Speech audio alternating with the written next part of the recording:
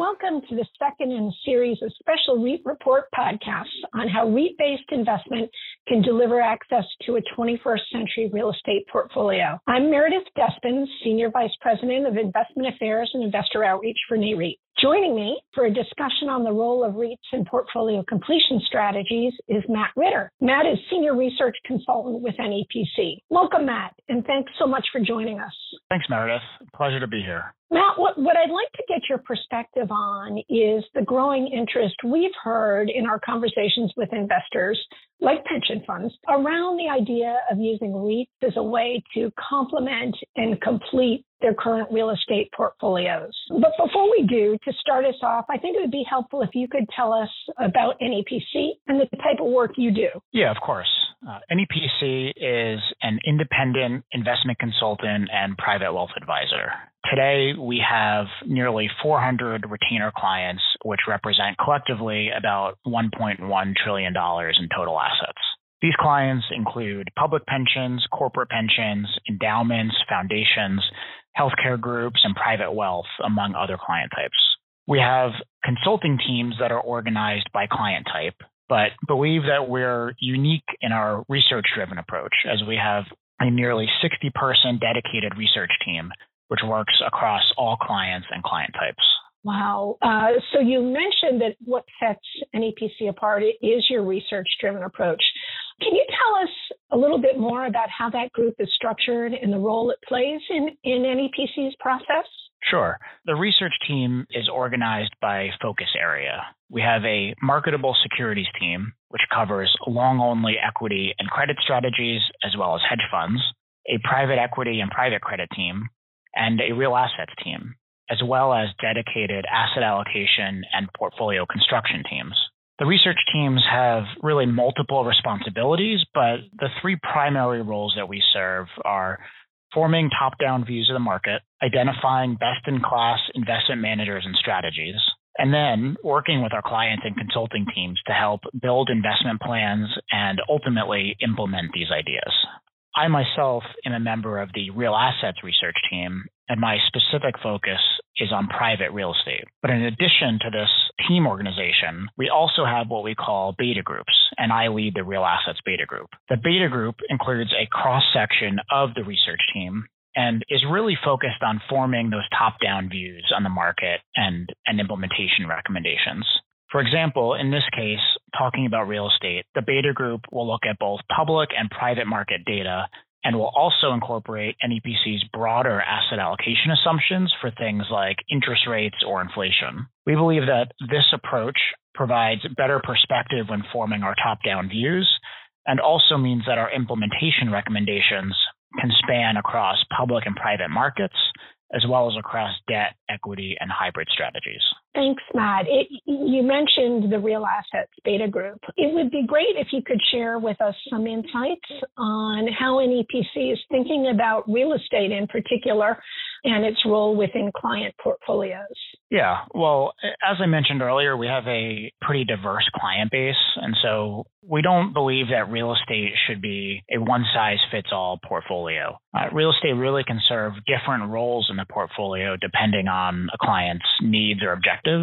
Clients have varying risk tolerances and liquidity needs, for example, and really just different overall objectives. For example, in some cases, a real estate allocation is intended to provide inflation hedging or income-generating properties, while for other clients, the focus may be just on total return. So we'd really try to incorporate all of these factors and understanding the client's objectives when discussing real estate portfolio construction with our clients. And what are some of the challenges that you're seeing your clients facing in their real assets portfolios today? Well, clients are facing challenges really in their broader portfolio. These vary by client, but many are searching for durable income given the historically low yields that we're seeing. This is particularly true for those clients with net outflows, such as those making payments to beneficiaries. At the same time, though, clients are, of course, still trying to maximize total return, too. These broader challenges do impact the real assets portfolio, but there are also more acute challenges within real estate specifically. A lot of institutional investors have historically accessed real estate through the private markets. Much of this exposure tends to be in the four main property types: office, apartments, retail, and industrial.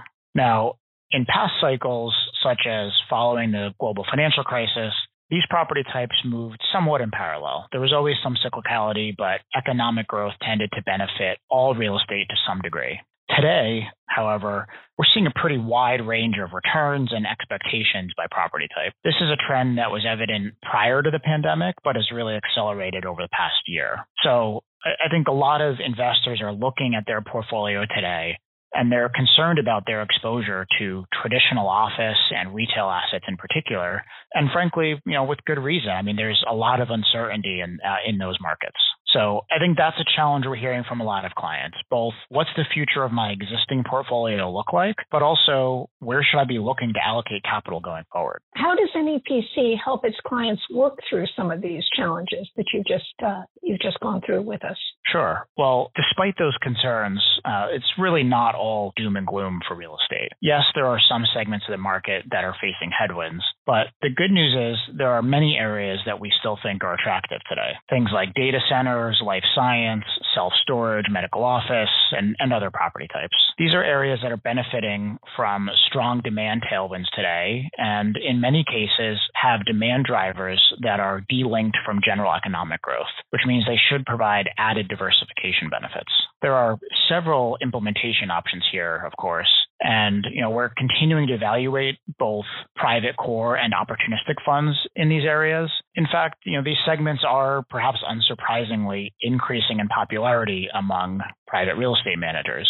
But the reality is that in most cases, we're still probably many years away from having a meaningful allocation in most private investments. Meanwhile, about half of the REIT market cap in the U.S. is already in these so-called alternative property types.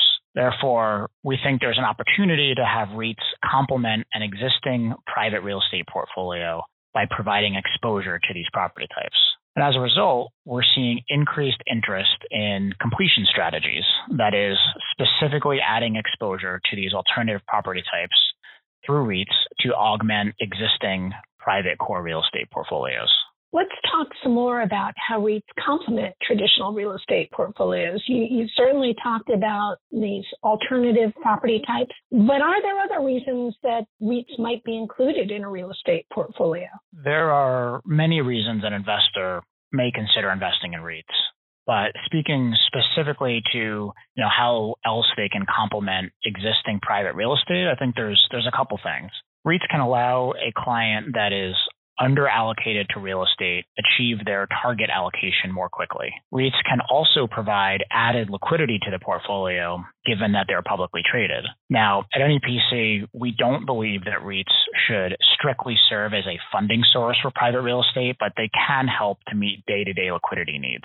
And the final thing I'll mention is something called temporal diversification, which is a fancy way of saying that private real estate returns tend to lag public market returns, meaning that while REITs and private real estate behave similarly over the long term, they don't always move in lockstep over shorter time periods.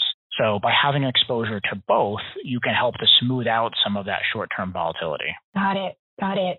So now let's focus in a little bit more on the idea of portfolio completion strategies. And when you begin your work with a client that's interested in exploring that idea, what are some of the initial questions that need to be answered? Yeah, so the first two questions really, I'd say, what role do you want real estate to play in your portfolio? As I mentioned earlier, it's not a one-size-fits-all answer. So you kind of just need to take a step back, understand what exactly you're trying to achieve with the real estate portfolio, and just making sure you keep that in mind as you explore some of these options. And then the second thing, just simply, does your governance structure or the investment policy statement allow for REITs in the real estate allocation? And so then once you get beyond sort of those initial questions, what do you see are some of the key decisions that need to be made along the path to implementation of a REIT portfolio completion strategy? There are a few key implementation questions. First and foremost, what property types do you want exposure to, and how should they be weighted? every client is going to have a different starting point. So the first question should probably be identifying specifically what segments you want to add exposure to. The second, do you want active or passive management? When it comes to REITs, we prefer active management, but passive is also an option. You can actively choose the property types that you want exposure to, and then hire a manager to passively invest into those specific segments. I'd say those are probably the two biggest implementation questions, but there are, of course, other, sort of operational decisions like determining a rebalancing policy, selecting a benchmark, and things like that.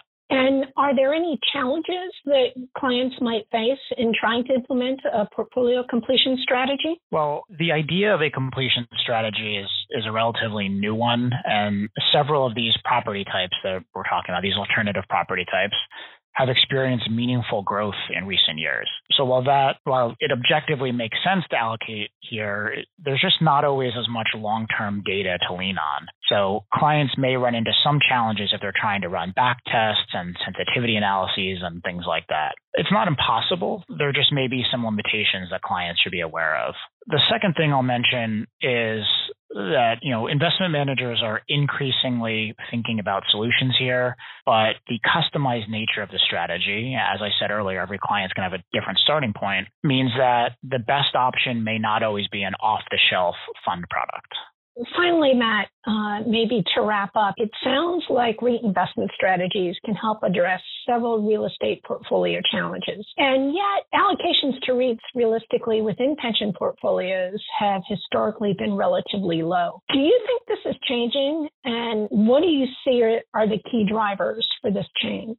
You're right about many pension plans and other institutional investors have not historically been allocating to REITs, at least not within their real estate portfolio. But I do think that's changing. I think that investors are continually evolving in how they think about the exposures that they want and how best to implement them. That's really the goal of our beta group structure at NEPC, to always consider different ways to access a market segment or thinking about how to implement a view on a market. And looking to the future, we think that REITs present an opportunity to address some challenges that many investors may be facing in their real estate portfolio, most notably liquidity concerns that they might be having, and of course, a desire to access some alternative property types that have long-term, strong secular tailwinds. Matt, thank you so much for sharing your insights into how NEPC works to address clients' real estate portfolio management challenges and into how REITs can help address those challenges and position their portfolios for the future. And thanks also to you, our podcast listeners. For more news and analysis of REITs and listed real estate, please visit NAREIT's website, REIT.com.